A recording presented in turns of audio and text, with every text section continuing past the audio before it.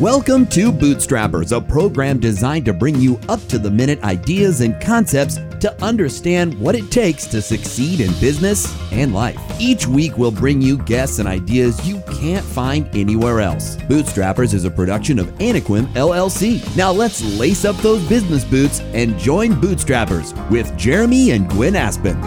Welcome to this episode of Bootstrappers. I'm your host, Gwen Aspen, president of Anaquim, and I'm here with my spouse, Jeremy Aspen, president of Wistar Group. If you're new to Bootstrappers, we talk to the most fascinating, interesting people who have started companies of their own, who are thought leaders in business, in the community, and we talk to them about their organizations, how they help businesses, business people. And so if you're a property manager out there, a lot of the lessons that we learn here at Bootstrappers apply very well to those businesses or just any entrepreneur or business person out there. So with that, hi, Jeremy. How are you doing today? What's going on, love of my life? Should we get hungry, break things, and start the Bootstrapper show? Yeah, let's do it. Okay, fantastic. Well, we're here today with Byron McFarland. Byron is the founder and owner of the McFarland Group, which he started in 2005. The McFarland Group helps entrepreneurs grow their business, retain talent, and exit their ownership stake.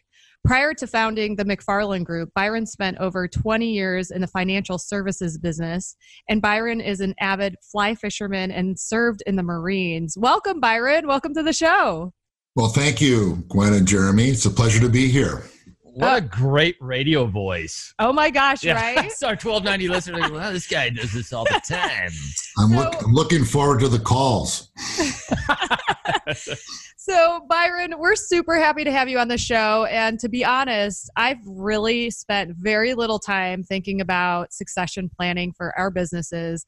I was going out to lunch with one of my mentors, Fred Vakili, and he asked me, hey, what are your exit plans for your businesses? And I was like, I don't have an exit plan. I'm having a ball. I'm working internationally. I work with my husband every day. I'm having so much fun with the people I work with. The last thing on my mind is succession planning. And he said, well, maybe you should start thinking about it because working, 60 hours a week with your family and juggling everything gets kind of old.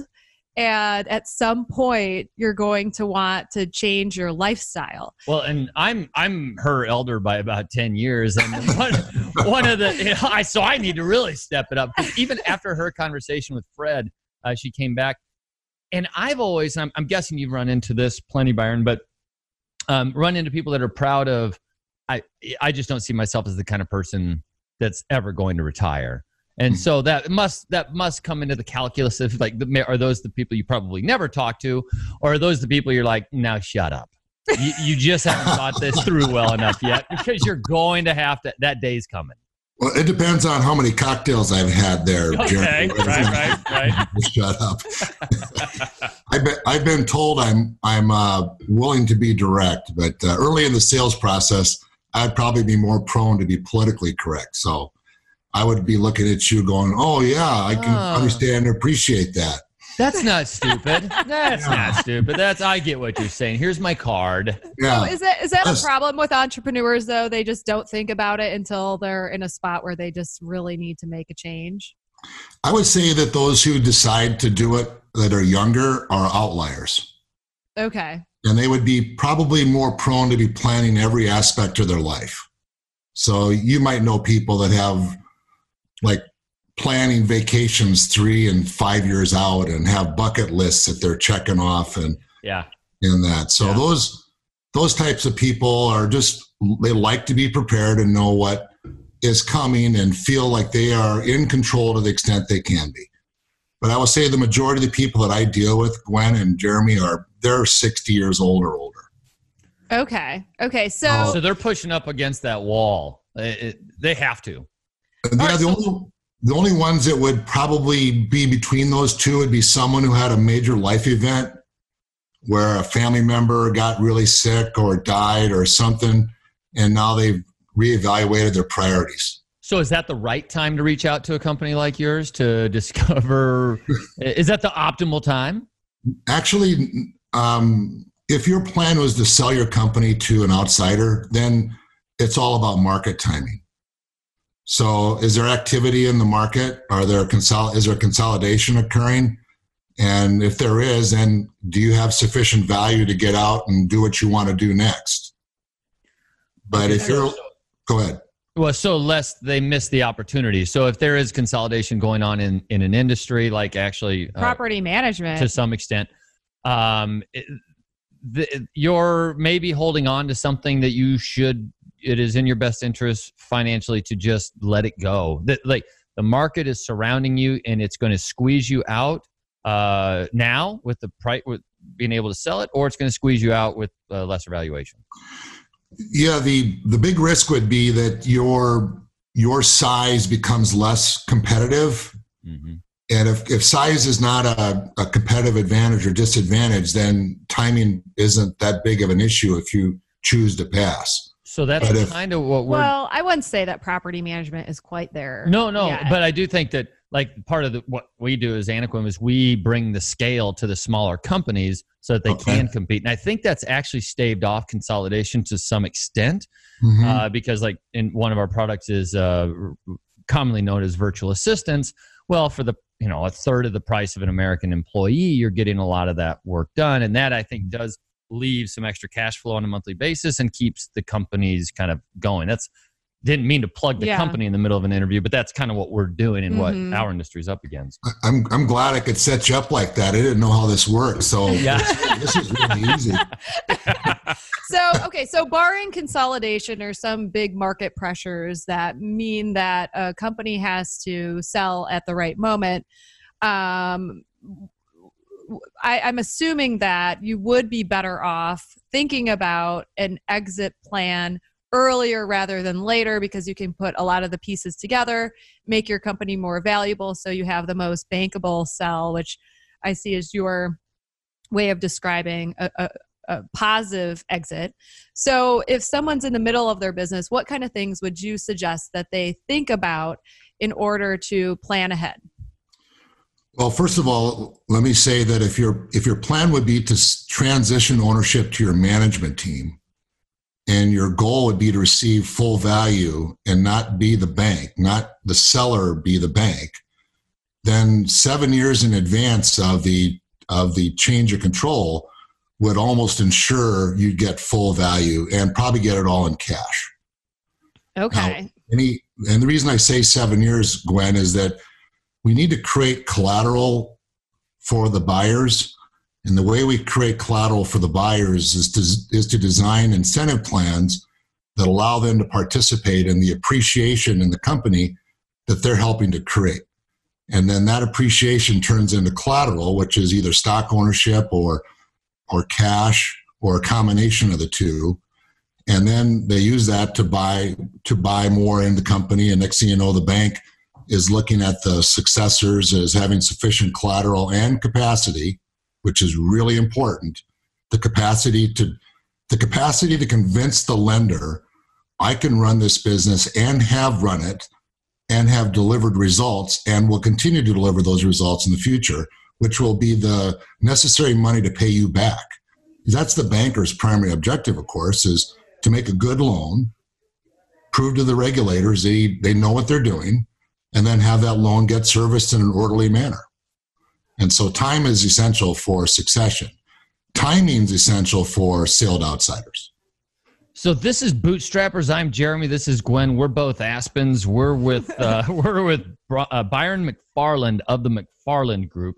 And McFarland Group you help with mergers and acquisitions, and you do planning for companies. And actually, I should probably ask that. What is your primary focus at McFarland Group? Well, our primary focus is to design bankable exits for business owners seeking to transition ownership to their management team. Okay. And then in addition to that, we design and we implement and we manage equity-based incentive plans that tie management to the results. And then the third thing we do is through a facilitation process is unlock the creativity in the management team so that they can creatively resolve problems that make them feel stuck. Wait, make them feel stuck? Unstuck, I'm sorry. Oh, okay. Unstuck. Okay.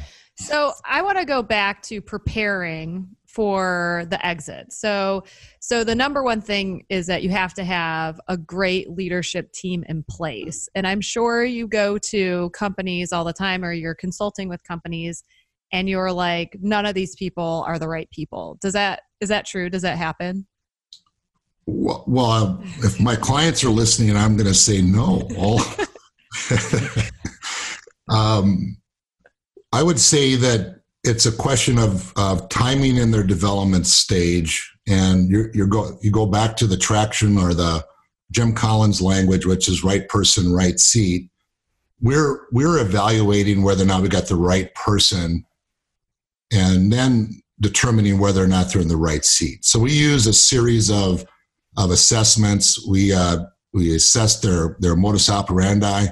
We interview them for past experiences that would lead to expectation of future results, which is tied to Jeff Smart's Who book, which is we use that Who scorecard. And then we do 360 interviews with other members of the team to find out how they feel about them. And we're trying to identify from the perspective of the successors what risk exists in this successor taking over. And we characterize those risks into 3 categories called gaps, blind spots, and minefields. And the gaps would be in financial gaps that either exist between what the seller needs in the way of resources from the business and what the value of the business is.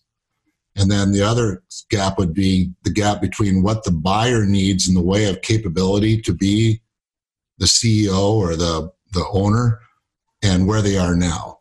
And we really evaluate those gaps very thoroughly up front. The blind spots would be risks that would be like defection, divorce, disability, death, uncovered property casualty exposure, lack of entity recognition because they're not having meetings, formal board meetings or formal shareholder meetings.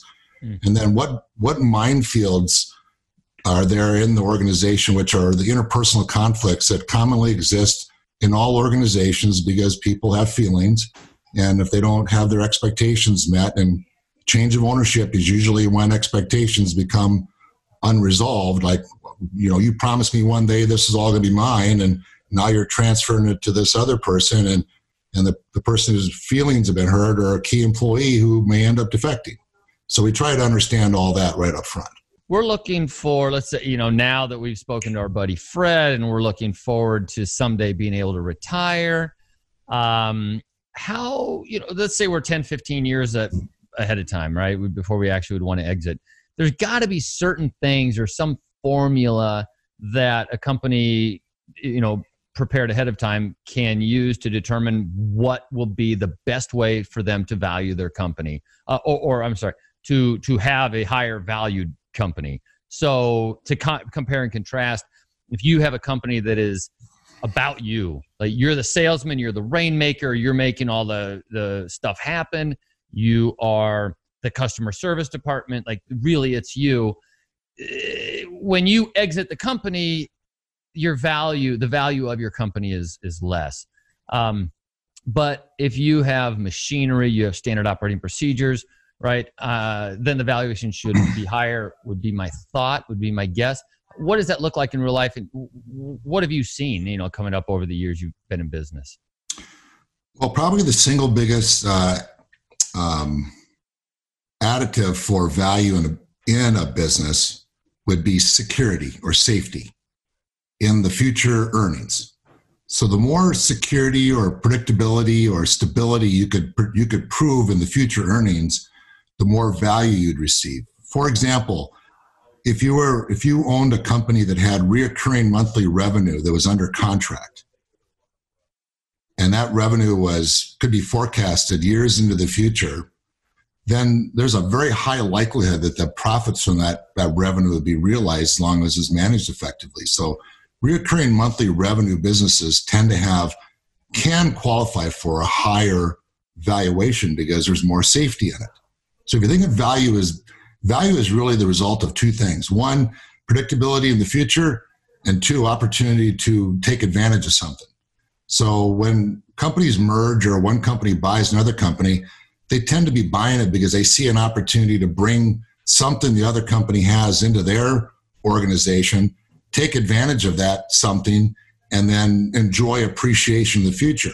So I have a client now that's in the industrial pipe business, and they're looking at acquiring a company that gives them more market geography. Well, what they're buying is the geography.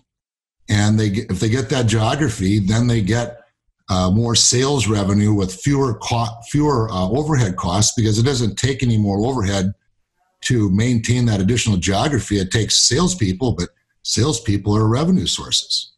So typically it's safety, predictability, and opportunity for appreciation. So I know there's more questions around how to create a valuable company. So I'll let you ask them, and then I'll answer them.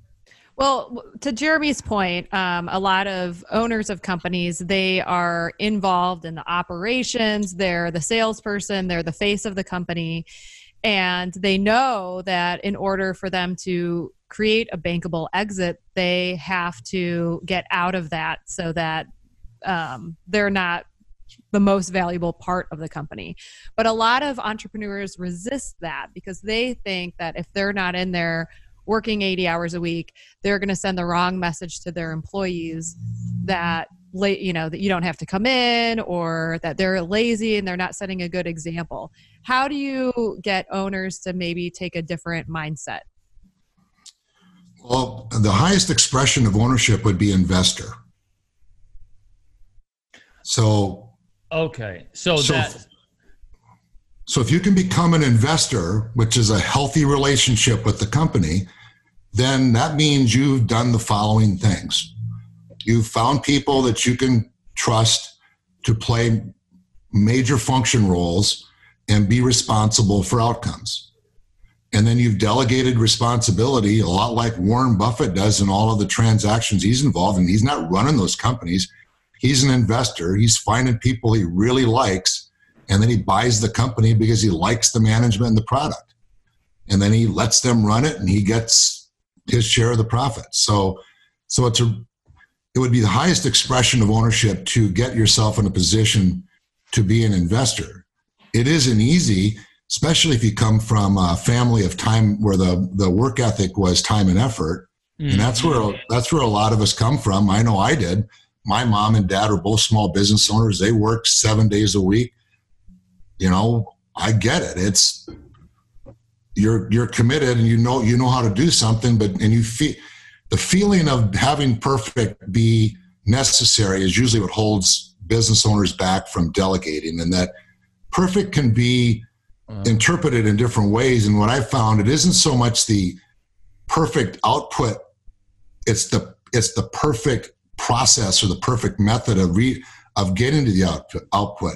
And most business owners, they get afraid when they see somebody doing something different than how they do it, without yet understanding what the output's going to be.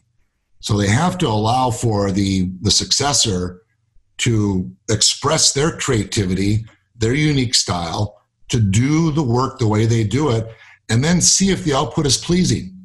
Because typically they're not very pleased with the method. I always hear, I don't know if that's going to work because I just don't like the way they're going about doing things. And I go, well, let's wait and see how it turns out. Well, it tends to turn out just fine. It just was very nerve-wracking in the change. And they call that the cauldron of change. Most people release control, and then they see that things are being done differently, and they get really anxious because there's a lot on the line.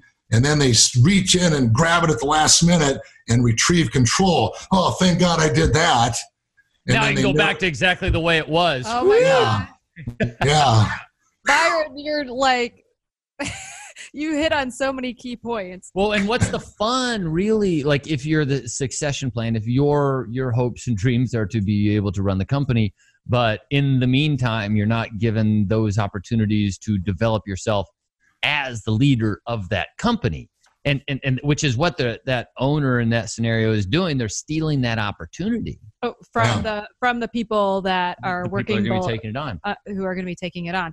And I do think that growing up in the Midwest, I mean, what is the highest compliment you could give someone? Yeah.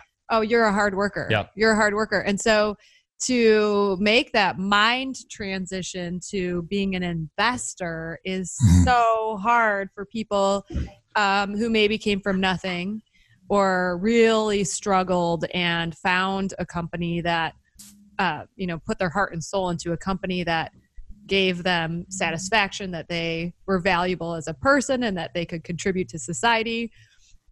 And taking that back seat is very difficult. But like you're saying, if you want to ever exit your business, it's a necessary transition to get the maximum value out of all that hard work that you put your blood, sweat, and tears into, right, Byron? Exactly. Yeah. You need to overcome that founder's fear of failure. Founder's fear of failure. This is Bootstrappers. I'm Jeremy. That's Gwen. And we are speaking today with Byron McFarland of the McFarland Group in Omaha, Nebraska. This is 1290 Coil. Sorry. So I was just going to ask about this leadership team that's going to take over. So one of the things you said is you have to not focus so much on the method, but focus on the outputs of people. So people are going to do things differently than you do them, but it's not going to necessarily be worse. So it sounds like you coach people to not freak out when the method may be different. But what are the key factors? And I know you have a matrix and you're doing it in a very quantitative way, but just talk to us about what makes a good person to be a successor.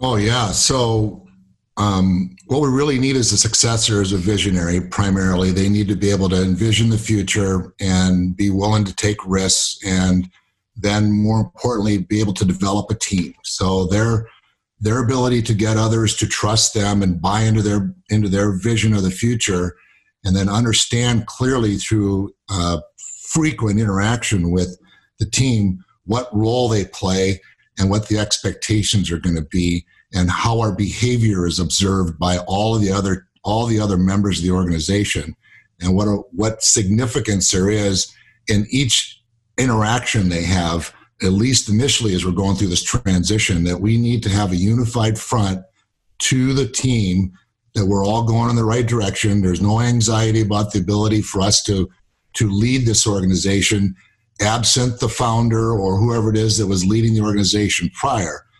Because the last thing we need is doubt seeping into the line.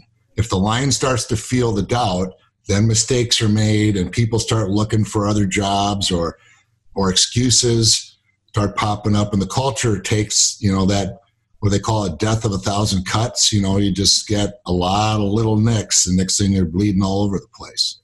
So how do you do that? Let's say you have 3 people that could be the successor, and you're really not sure who's going to take that position.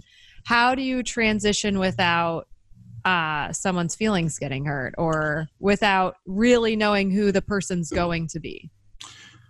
Well, that's what the consultant industry is made up of, Gwen. Okay.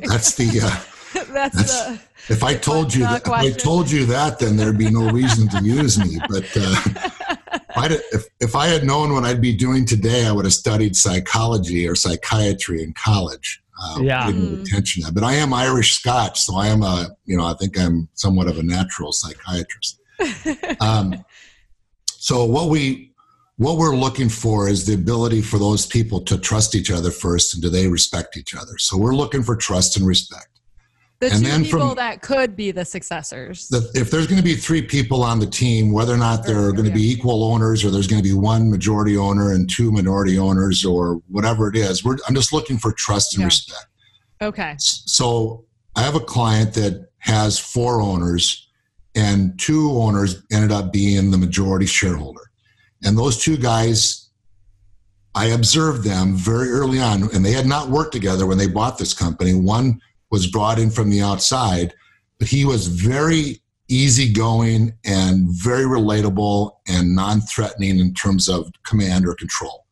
He was willing to share responsibility, and the individual that had been in the company as a senior member of the management team felt very safe with him, and between the two of them, they acted as the controlling interest. So that trust and respect is really key to that. And then from there, it's about sorting out who's sitting in what chair. Got it.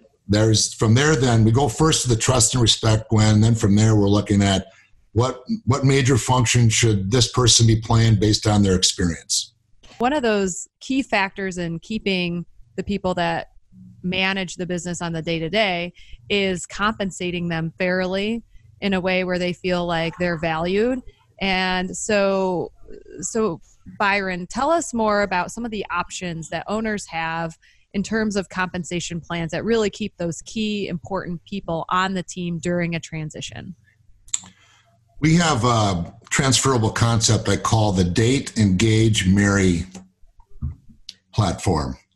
The Date, Engage, Marry platform. Yes. Oh, okay. Okay. Yes.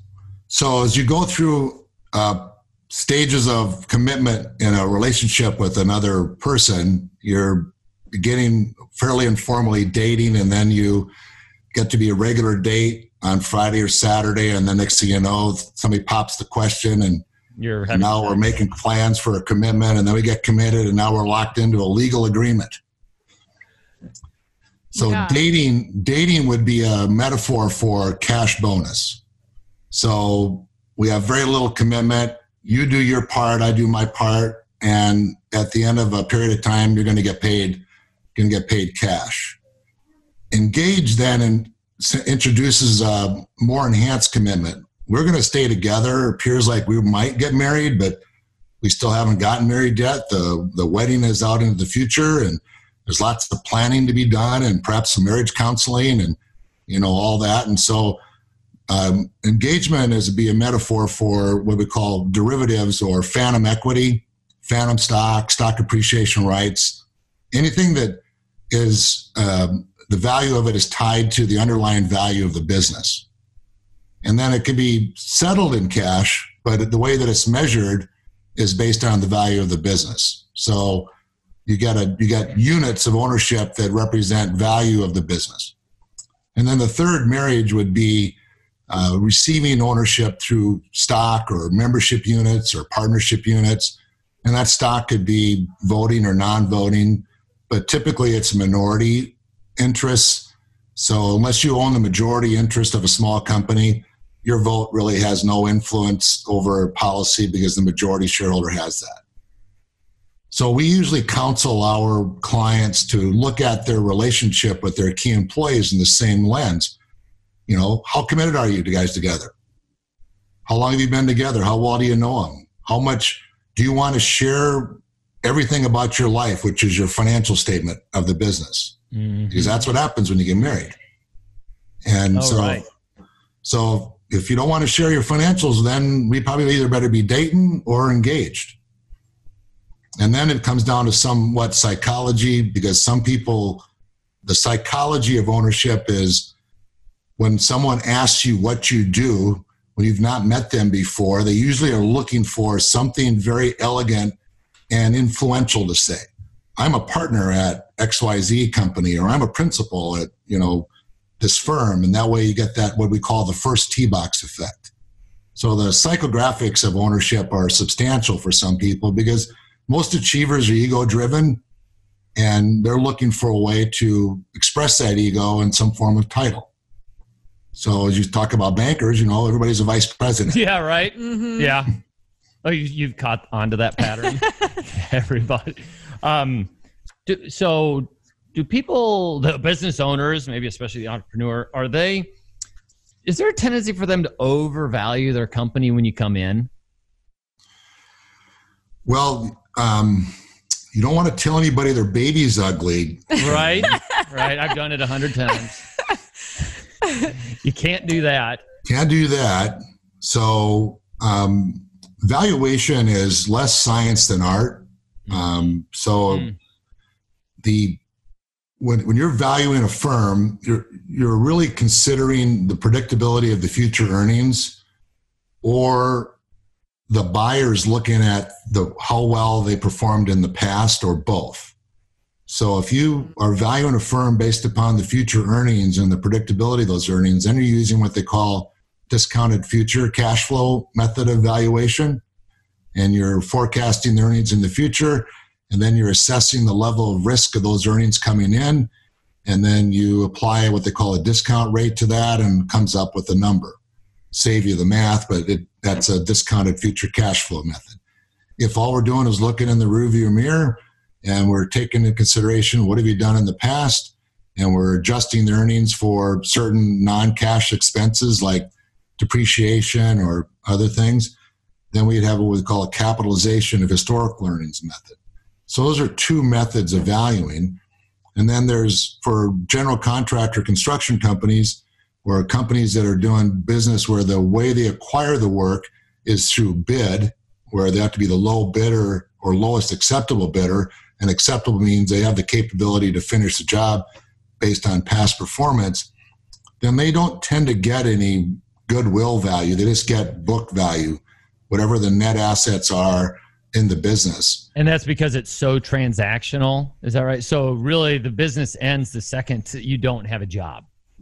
Well, the business, and a general contractor, for example, I've got several general contractors, and all our general contractors, regardless of their size, and some are doing over 100 million in revenue. It's, you take the assets minus the liabilities, and that's the business value. There's no recognition of what they could do in the future or what they did in the past. It's just, this is what they're worth right now, because the way they acquire business doesn't really represent any goodwill factor. So maybe that's more of a commercial realm, maybe, because could there be goodwill in an HVAC company that has a brand out there? Oh, no doubt. Yeah, that's a service business. Okay, right. Yeah. Right. So that's the difference is the bid. The bid versus bid. So so HVAC or plumbing or specialty masonry contractor, any business that has customers that are making choices to keep coming back, and maybe their business acquisition is relationship. We've had a relationship with Jeremy and Gwen for 10 years. Just call Jeremy and Gwen, they'll get it done. That would be a representation of goodwill and the expectation that in the future, Jeremy and Gwen are going to continue to do business with us. So do business owners overvalue their business? I would say in the past, when interest rates were high, everyone thought their business was worth 10 times whatever it earned. Okay. Because I can invest my money and get 10%.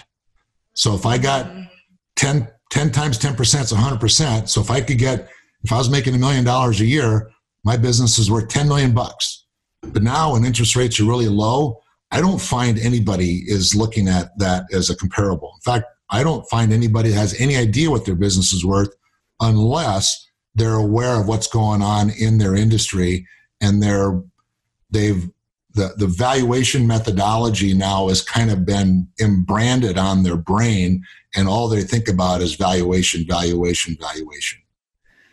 Yeah, that's kind of a tricky one, because even Warren Buffett, if I'm not mistaken, has just recently said, I don't know what stocks are worth, essentially. Yeah. I mean, how do you find, it's not like the market is telling us what these companies are worth. And so what's happening on Wall Street, you're kind of finding here in a local market. Yeah. I think that valuation, again, it goes back to how predictable is the future? So the more predictable, then the easier it is for me to say, this is how much I'm willing to pay for something, because I'm going to pay for anything I buy today with money I'm going to get in the future. So I'm sorry, hon, but this is, I'm Jeremy, this is Gwen, this is Bootstrappers. We're on 1290 Coil and our podcast. We're speaking with Byron McFarland, and he's of McFarland Group, and they specialize in mergers, acquisitions, and what was the word you used? Bankable exits. Bankable exits of your company, which we all, whether you believe it or not, are going to go through. And if you want more information, if you go to the McFarland Group website, Byron has a ton of white papers on all of the subjects that we are discussing today, and I found them highly illuminating. And I know that we're kind of pushing up against the break, but I'm curious about, do more deals in your realm, or maybe just anecdotally, do they blow up at the beginning, like when you're endeavoring to figure things out, or after the consummation and new management takes over? Or is there just a really good everything's perfect after the consummation, just all blow up beforehand? Like what and I'm sure you must have typical? some funny or messed up stories about people just blowing it up, just destroying opportunity. Yeah.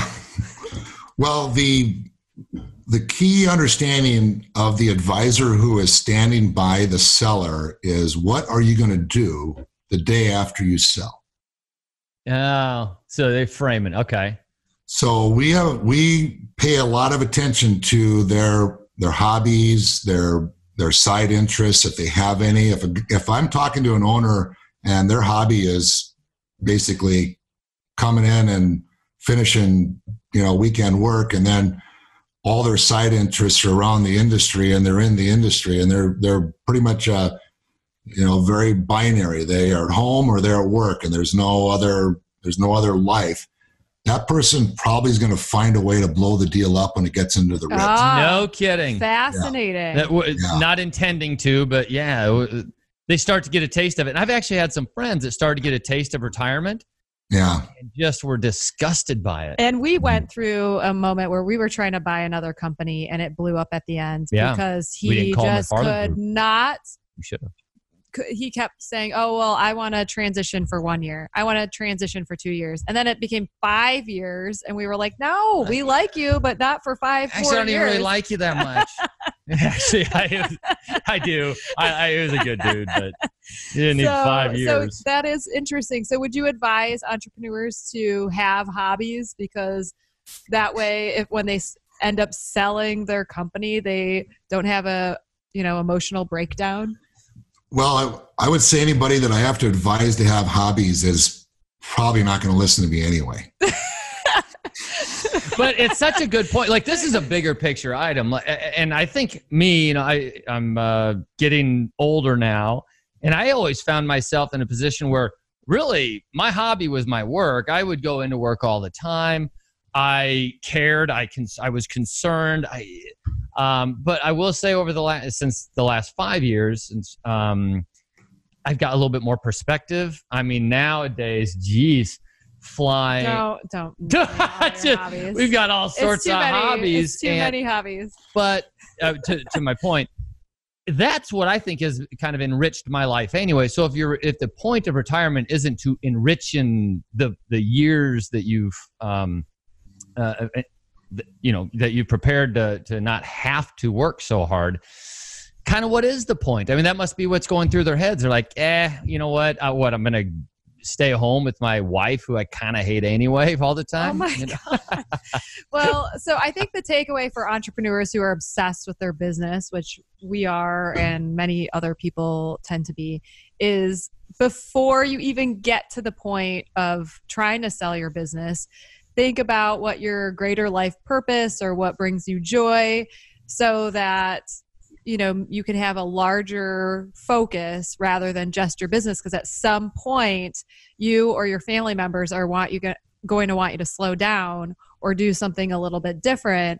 And now is a good time to think about what that would look like.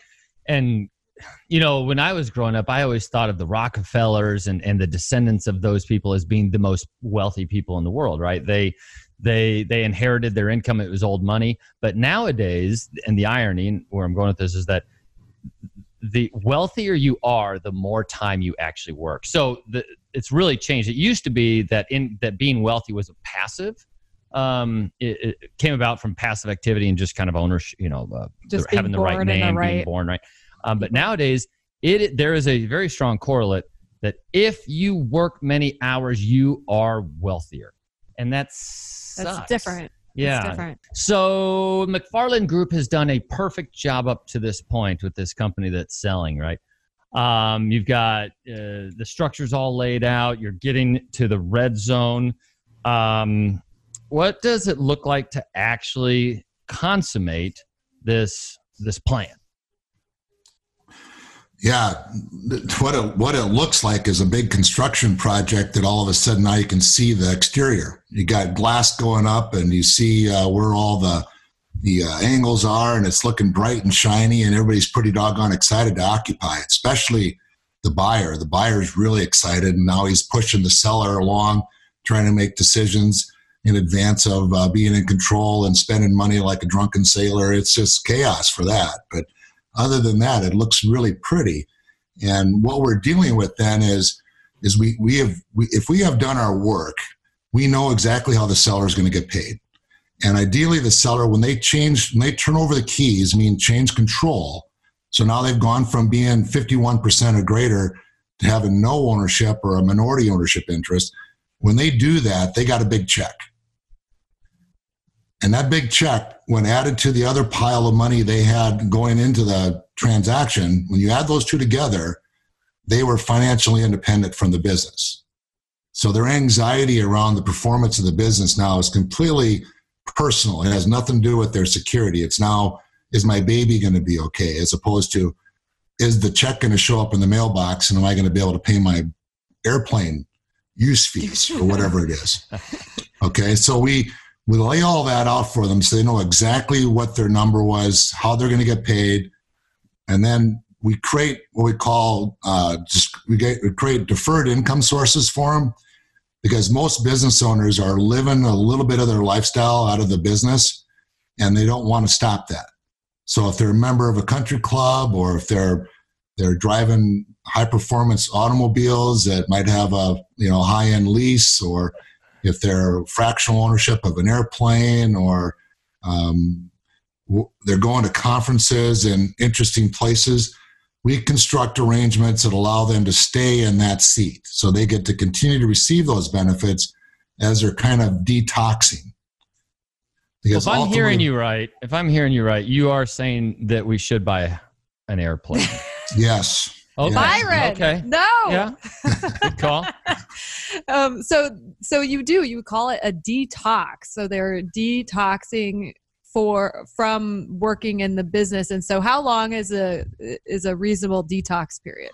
Well, it depends on the addict, Gwen. So the more addicted they are to the stuff, the longer they want to hold on to it. But know though that those items are taken away from sale value. So if I continue to pay for those things in either a compensation agreement or consulting agreement or some other arrangement, they're gonna come off the top of the value. And the advantage to the buyer of paying the seller or continuing to pay for things on behalf of the seller that are legitimate, that can be legitimately deducted, is that it costs the buyer less money. So if I'm going to buy $1 worth of stock from you, Gwen, given the current tax rate, if I'm at a 40% tax rate, I need to earn $1.70. I give the government 70 cents and I give you the dollar. Now, conversely, if I was just going to give you $1 in compensation, Gwen, I earn $1, I get deducted, it costs me 60 cents. So I don't know about you, I went to a land-grant education, but I think 60 cents is less than $1.70. I have a calculator. I'll work on that, fella. Yeah. So we try to embed tax-deductible methods of payment into the transaction to allow the seller to gracefully move into the next stage of their life. So does the graceful transition often include the owner sticking around for a little bit longer? And then how do you compensate them? I mean, is it strictly salary, or what is that? That's got to be a complicating factor. Well, it is actually, Jeremy, very complicated. However, what we're doing early on is identifying what role, if any, the seller can play, and quite often it's more of an advisor. And we're not asking them to have any day-to-day responsibility, and we're continuing to pay them.